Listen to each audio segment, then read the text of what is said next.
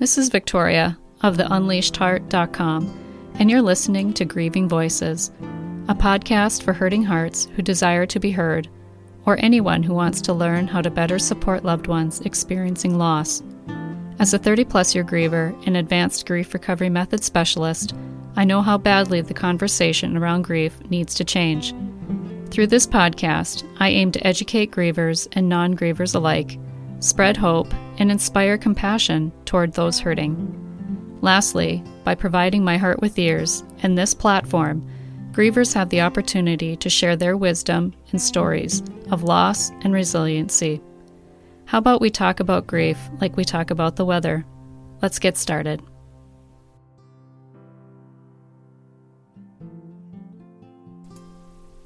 Hey.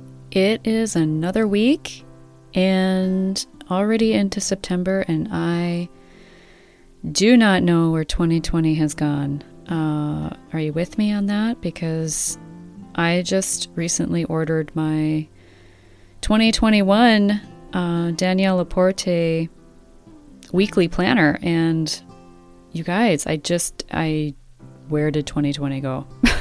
Seriously. Last week on the episode, I talked about apologies and forgiveness, and I mentioned I wasn't sure if I was going to talk about fear or not, or what the topic was going to be, but I decided, I had kind of looked into the analytics on my website and found that this one post has been the top blog post in all of my blog history.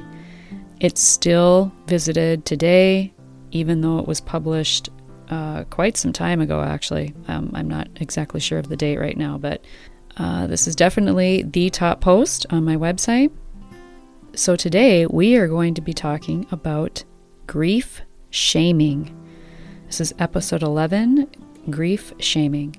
It's important because of how grievers slip into the myths of grief, the don't feel bad, replace the loss, all of those things that I've talked about many times. Grieve alone, be strong, keep busy, time heals all wounds. It's these messages that we receive as grievers from society, from well-intentioned people in our lives who likely have not swept their own doorstep in terms of addressing their own grief, but yet people tend to share unsolicited advice of what other grievers should be doing, shouldn't be doing, how long they should be grieving or shouldn't be grieving.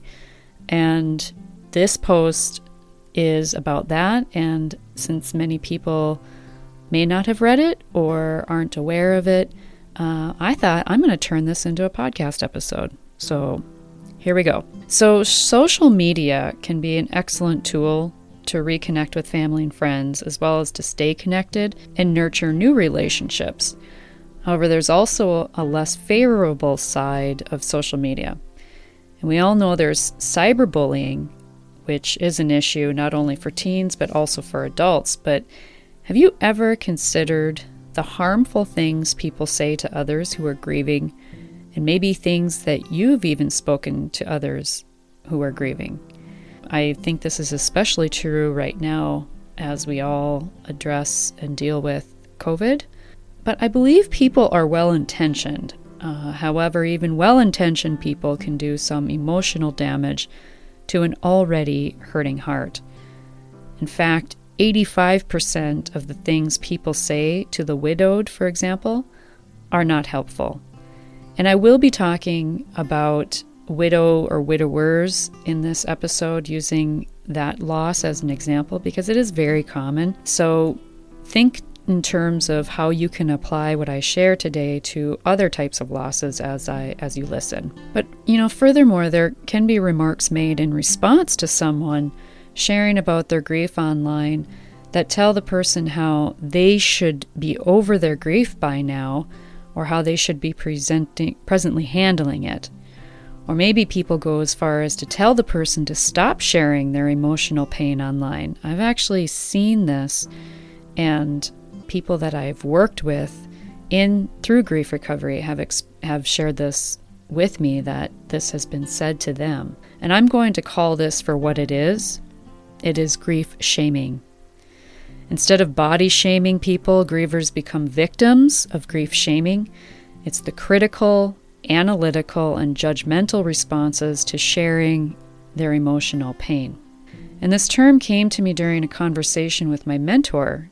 I had not heard this term before, and in the process of actually creating the blog post, I Googled it, and alas, I can say it's not an original idea. And I've read several other blog posts by grievers who have felt grief shamed themselves. So this topic is not something new, but I think it's essential to bring to light the emotional damage unhelpful comments can do. And it ultimately boils down to the fact that society has no idea what to do or say in response to grief. When John James had started the Grief Recovery Institute, he chose the name Grief Recovery, despite being told by many that people will not want to talk about grief. And that is why he chose the phrase grief recovery. The narrative around grief needed to change then, which was at the time in the late 70s, and it still needs to change, unfortunately. What I find with grief recovery is when you begin to give yourself compassion and recovery, it opens your heart more fully to the pain of others. Grief recovery isn't only about healing, it's an education too. And I think we all would agree that we could use more knowledge when it comes to grief. So back to grief shaming, which to me is the feeling the griever has after sharing their emotional pain, and others share remarks that are criticizing, judging, and analyzing of what the griever shared. I've said it before, but grief involves healing a broken heart, not a broken brain. And the more other people attempt to fix widows and widowers, for example, or any griever, with intellectual comments and advice, the more isolated they feel. They might even start to think something is wrong with them because they are still grieving. So here are 11 things not to say to a widow or a widower. Be grateful for the time you were married. You're still young. You can always remarry. You must stay strong for your children. Don't feel bad. Your husband is no longer in pain. And that's, especially if they died of an illness. Your wife wouldn't want you to be sad. She'd want you to celebrate her life. Everything happens for a reason. This might be a good time for you to get a new pet or take up a new hobby. Make sure you donate all your husband's stuff to charity. You don't need any reminders of him. Make sure you don't throw away any of your wife's stuff. You will regret it. It just takes time. And finally, I know what you're going through. And then the person starts talking about their own loss. Online or in-person remarks like these are not helpful because although they may be intellectually valid, they're not addressing the feelings of the heart. Therefore, they're doing more damage than good. The griever may be left feeling shame or embarrassment for sharing in the first place when all they are trying to do is process what they're feeling. I'll say this until I'm blue in the face. We don't know what to do with our feelings when it comes to grief. Expressing them in the only way we know or are familiar with is what we resort to instead.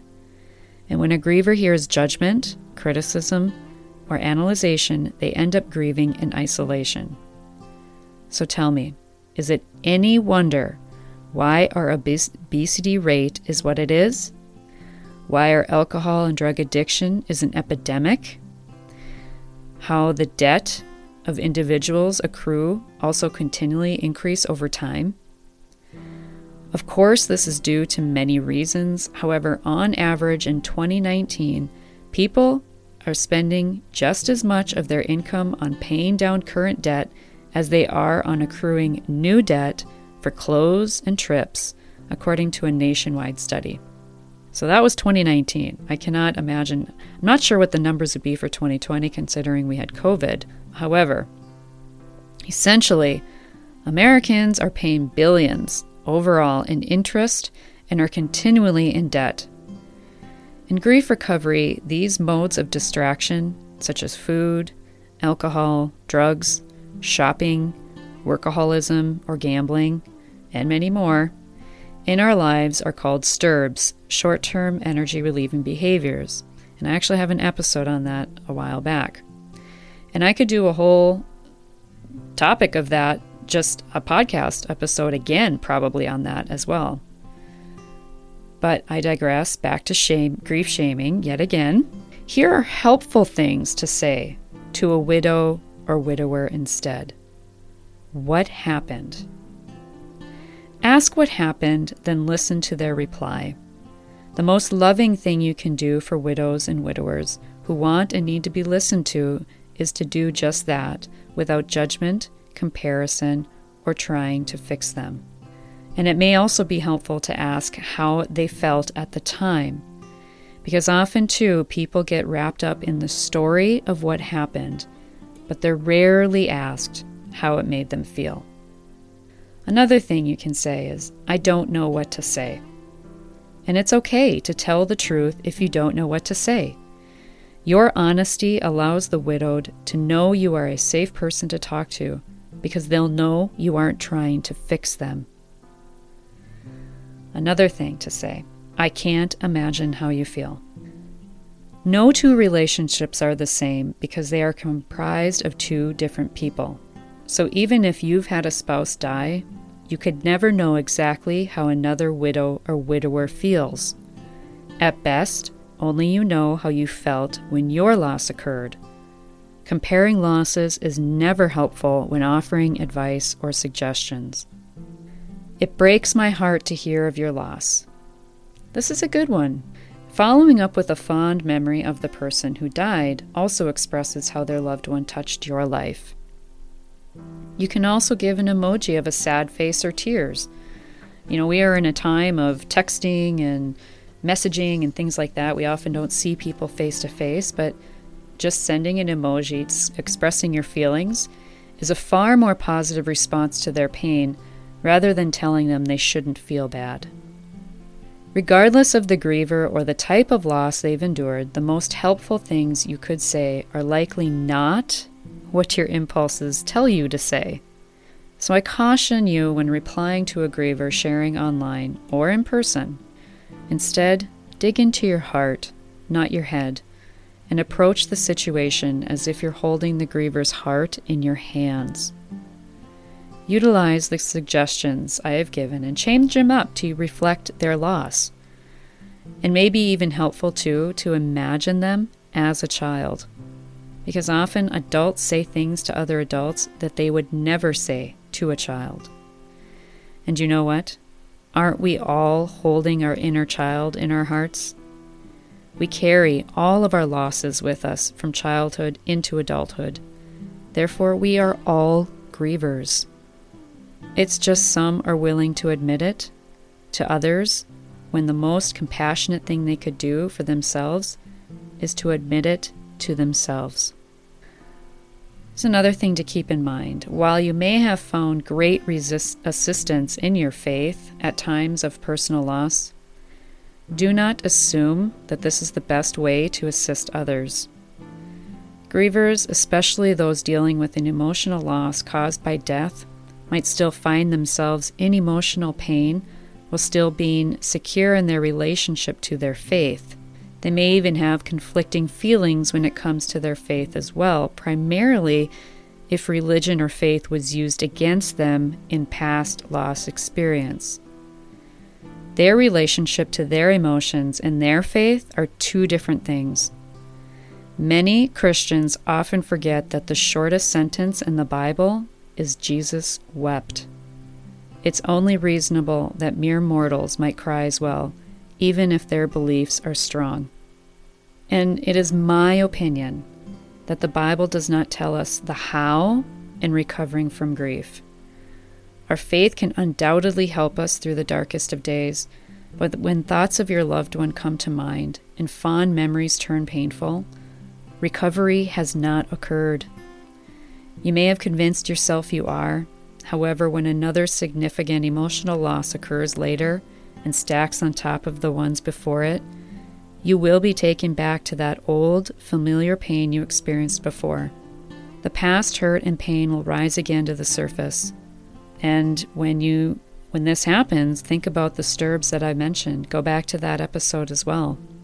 Our minds concoct all kinds of ways to distract ourselves from our hearts. And I've only begun to scratch the surface on this topic. And as you've been listening, you may believe you've been doing just fine with your grief.